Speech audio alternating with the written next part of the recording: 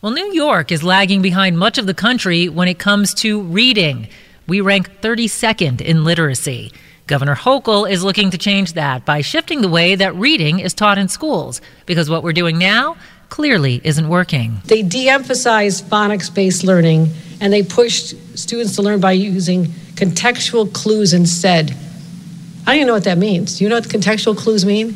No, let's teach us how to say the words. Let's teach the kids what they mean. And that's the difference that has not been taught. She's calling on the education department to adopt a method called The Science is Reading, which teaches kids how to sound out words and understand their meaning. The governor is proposing to spend $10 million on the effort.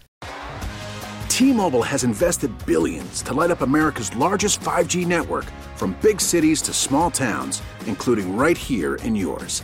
And great coverage is just the beginning. Right now, families and small businesses can save up to 20% versus AT&T and Verizon when they switch. Visit your local T-Mobile store today.